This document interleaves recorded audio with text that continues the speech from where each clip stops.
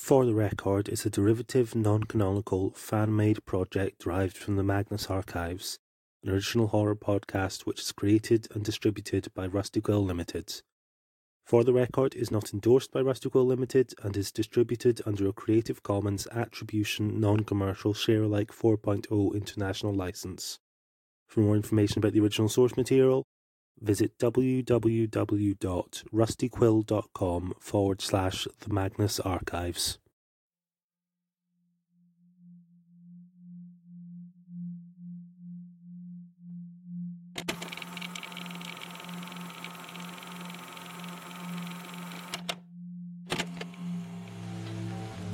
For the Record, Episode 1, Unexplored Depths.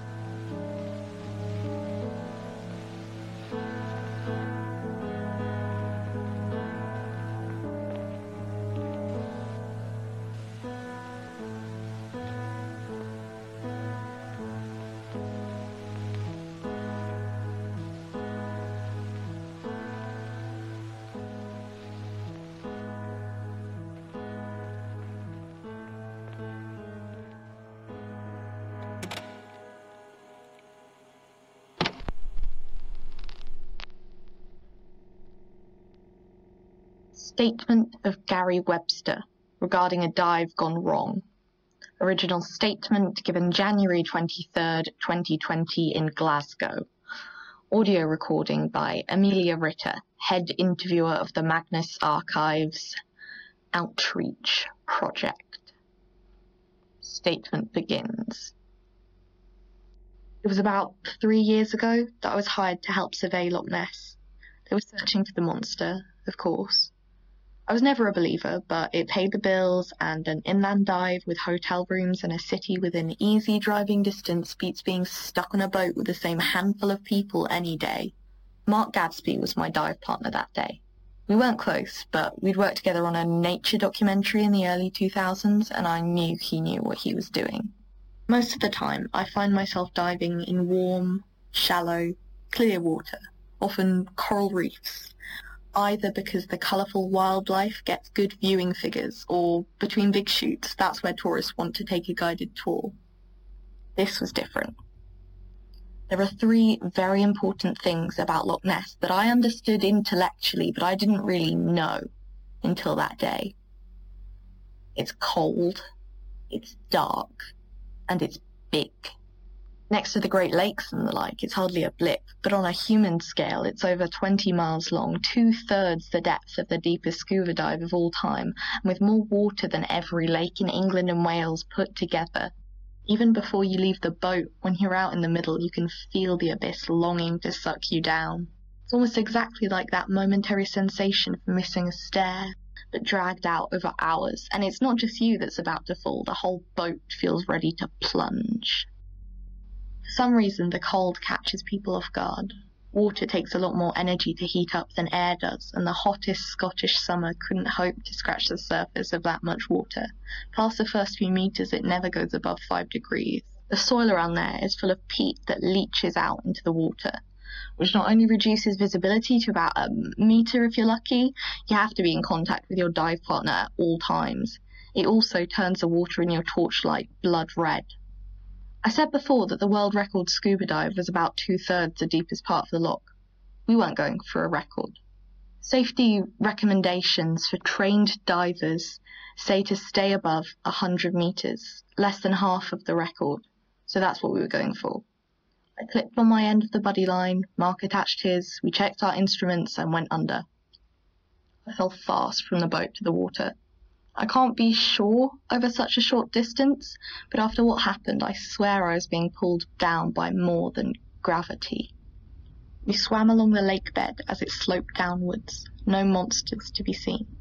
No fish either that day. Just me, Mark, and the petrified corpses of trees that had been down there for goodness knows how long. Usually on dives this deep you can feel the pressure, but it's not so bad because most popular dive spots are clear. You can see that there's space around you. Here though, the murk and sediment in the water made it feel like I had been buried alive, miles from the surface, miles from any humanity, hopelessly trapped in something so much bigger and older than I could ever comprehend. If I had been diving for pleasure, I think I might have turned around there and then, but my need to maintain my professional reputation and get paid pushed the fear away, and the line to Mark started to pull me forwards. The ground continued to drop away until I could see nothing but water below us. Mark had drifted away from me slightly by that point. All I could see was the rope of the buddy line disappearing into the red-tinged darkness. I wasn't looking at the line when it happened. I was casting my light and my camera around for any signs of a great fin or the curve of a monstrous neck. Not that I thought anything would come from it, but it was in my contract. Then I felt a jerk, downwards, on the line, followed by the float in its centre drifting back above me.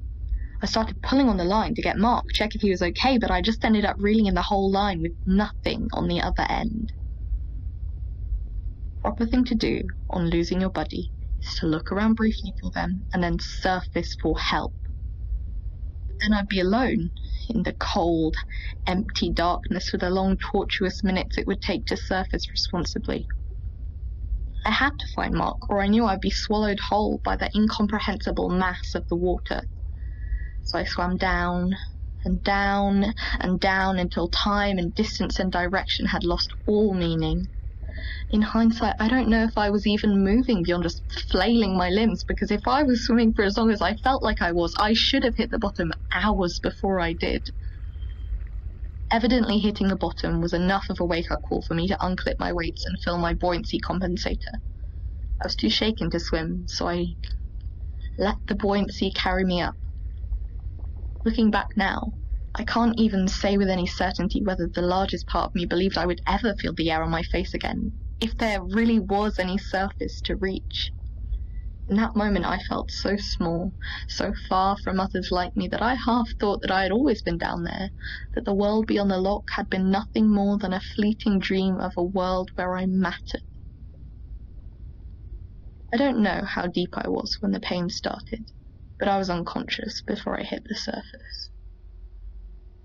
I woke up in the ambulance, an oxygen mask over my mouth and nose. I was told I'd been found at the surface by one of the rescue divers with an empty air tank and one of the worst cases of the bends anyone present had seen. Luckily, there were no long-term complications, and I was home by the end of the following week. They never did find Mark, though. I don't suppose they ever will. You can hide almost anything in that much dark water. Statement ends. Obviously, follow-up on this statement has been difficult, given the majority of the action takes place 100 metres below the surface. Even Jamie and Nisha's day trip to Inverness didn't manage to turn up much. What we do know is that the dive in question occurred, that Mark Gadsby participated, did not resurface, and has never been found. Undoubtedly tragic, but not unprecedented in a body of water this size. Mr. Webster is also recorded as taking longer than planned to resurface, although not the several hours claimed in his statement. Mr. Webster was rushed to Regmore Hospital in Inverness with a severe case of decompression sickness, and told he was lucky to avoid significant permanent damage. Additionally, Jamie's report to me about their findings contained no less than 5 instances of the word freezing, despite the temperature being at best a tertiary element in this statement. I can't wait to return to London. End recording. This episode of For the Record was written by Tom Cheney, edited by Tom Cheney and Talia Sand, starred Lizzie as Amelia Ritter, and used sounds from Freesound under a Creative Commons Attribution Non-Commercial License. For full accreditation, see the show notes. To be kept up to date on new episodes, submit your statement, or to get involved in production, you can follow us on Twitter at FT Record Podcast, on Tumblr at For the Record Pod, or view our website at fortherecordpodcast.co.uk. Stay safe, take care, and don't be afraid.